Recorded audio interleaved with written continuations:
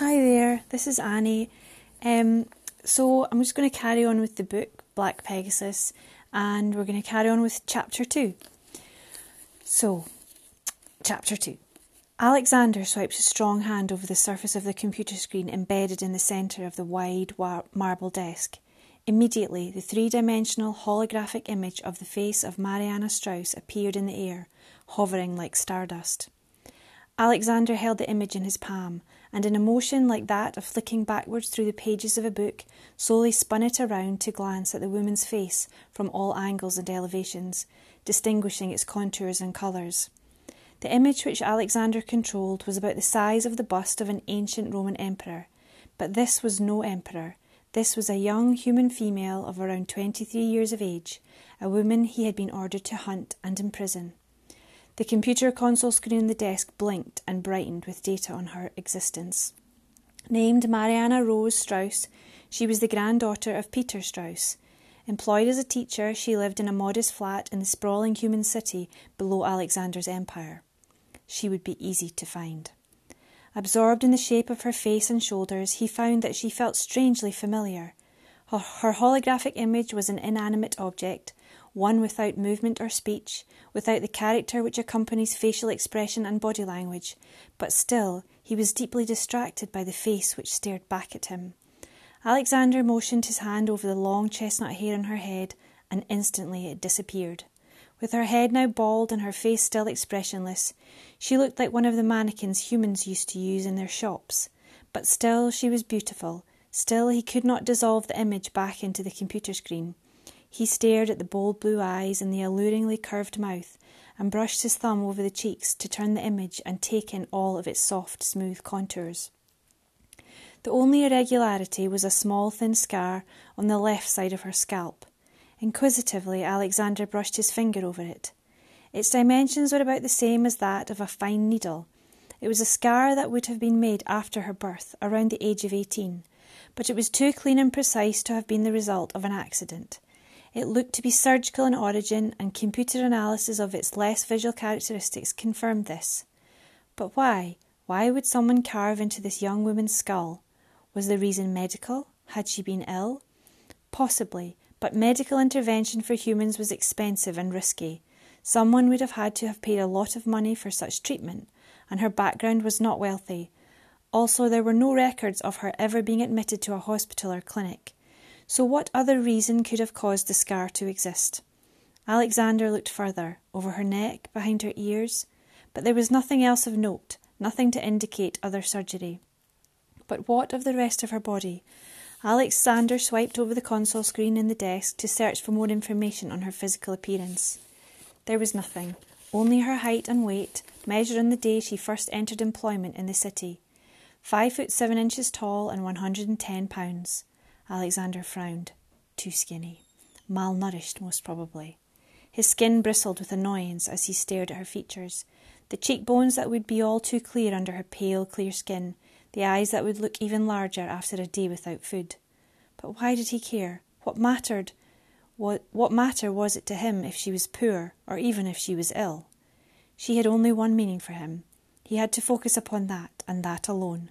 With hostile irritation at his own preoccupation over a woman he had never met, he dismissed the image from his hand, and it flowed back down into the screen like thousands of colourful grains of sand. Through two white pillars on the far side of the room, Alexander saw his father enter. "Alexander," Fedor yelled to his son. "Have you found her? Have you located her whereabouts?" "Yes, I have," Alexander replied, standing tall while his father moved forward. "Then go and get her, bring her here, and keep her imprisoned until we have what we seek." The folded wings on Fedor's back rose in anger as the strong words he spoke to his son resonated around the stark white walls of the circular room. This was the governing chamber of the Pegasean city, known as the Third City of Gemini. Fedor was ruler of that city, and Alexander was his son and successor.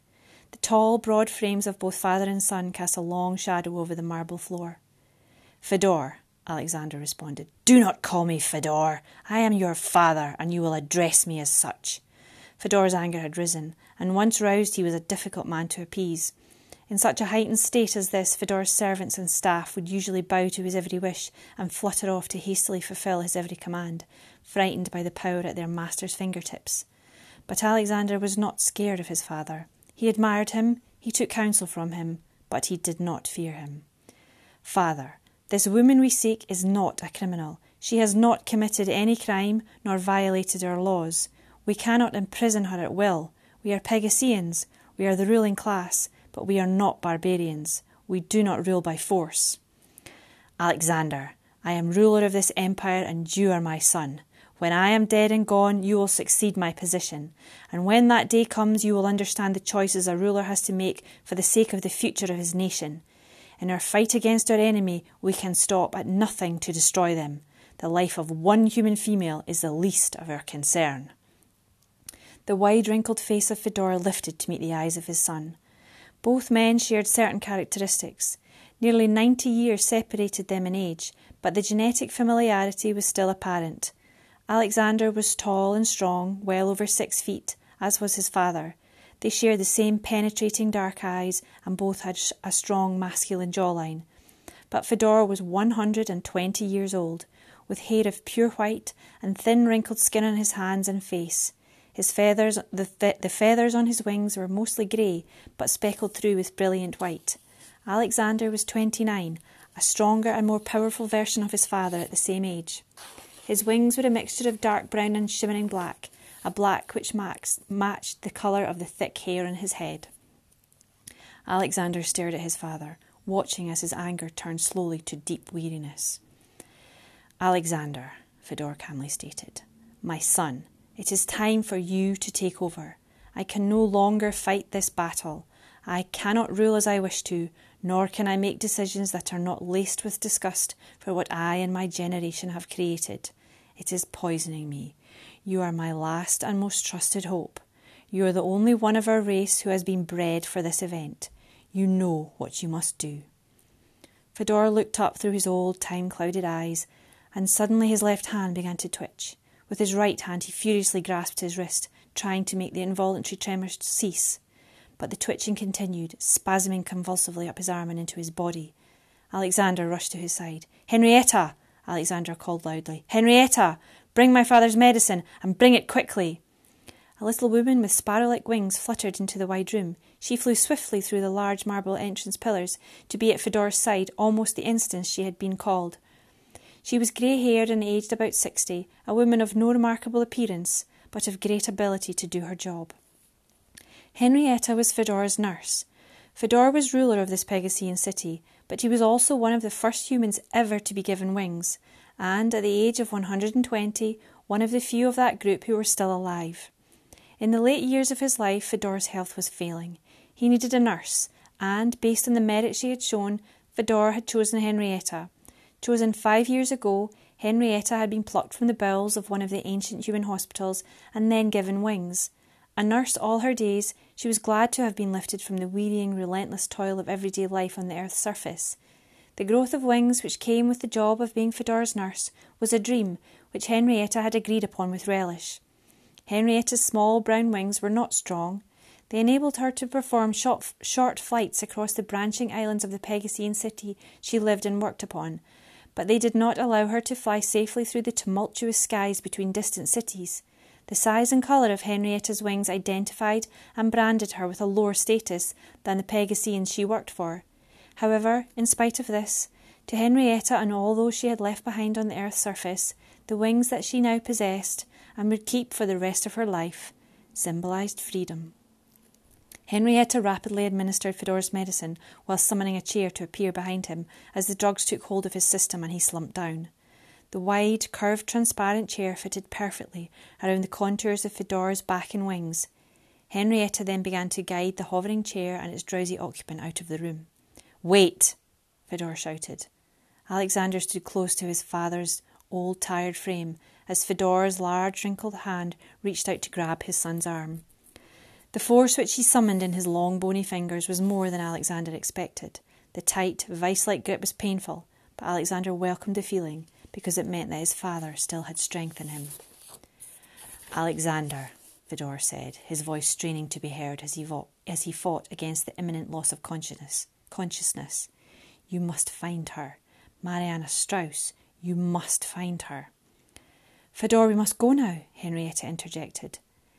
Take him away, Alexander firmly agreed. I will take over from here. Fedor's head slumped back against the chair as his eyes closed and the colour drained from his face. Henrietta guided the chair to swiftly depart through the smooth, gleaming, synthetic marble pillars. Alexander was left alone in the governing chamber, the room his father used as an office and study. The floor was grey marble and the walls and domed roof a pristine white. The shape of the room was circular, as were all Pegasine homes and buildings, for it made flight within them easier. Edges and corners were unnecessary and irksome. A large, curved glass window made up 1/4 of the domed roof. It allowed light to enter and the ability to look out at the sky, whilst also obscuring the interior of the room from view of those flying by. Then there was the large marble desk, almost altar-like in its proportions, and in its centre the embedded console screen of the computer. Everything else that was necessary for Fedor to work and rule was hidden from view, sunken behind the walls and below the floors, summoned at will by authorised touch from the central computer. There was very little decor in the room except 3 wall-mounted gold-framed coloured photographs taken from old-fashioned cameras and printed on old-fashioned paper. Alexander had authority to access his father's work, files and computer, but Alexander knew that there were still things Fedor kept hidden, accessible by only his touch or command. But Alexander now had enough information to begin his search for Marianna Strauss. Brushing 2 fingers over the console screen, the domed roof began to open out from the centre. The opening began as a small circular pinprick of light and gradually widened like a burning halo, continuing to expand until a thick golden line encircled the open space, which was now large enough for outspread wings to glide through. Alexander opened the wings on his back. Their deep brown and black feathers glistened in the pale moonlight, and with a powerful downward pull, Alexander launched himself up through the circular gap. Once through, the circle closed behind him, and Alexander soared up into the skies. So that is the end of chapter 2. I'm sorry for all the little mistakes I made when I was reading it. I hope it was still smooth enough for you to follow. Okay, so that was chapter 2. I hope you enjoyed that, and I'll see you again for chapter 3. Okay, bye for now.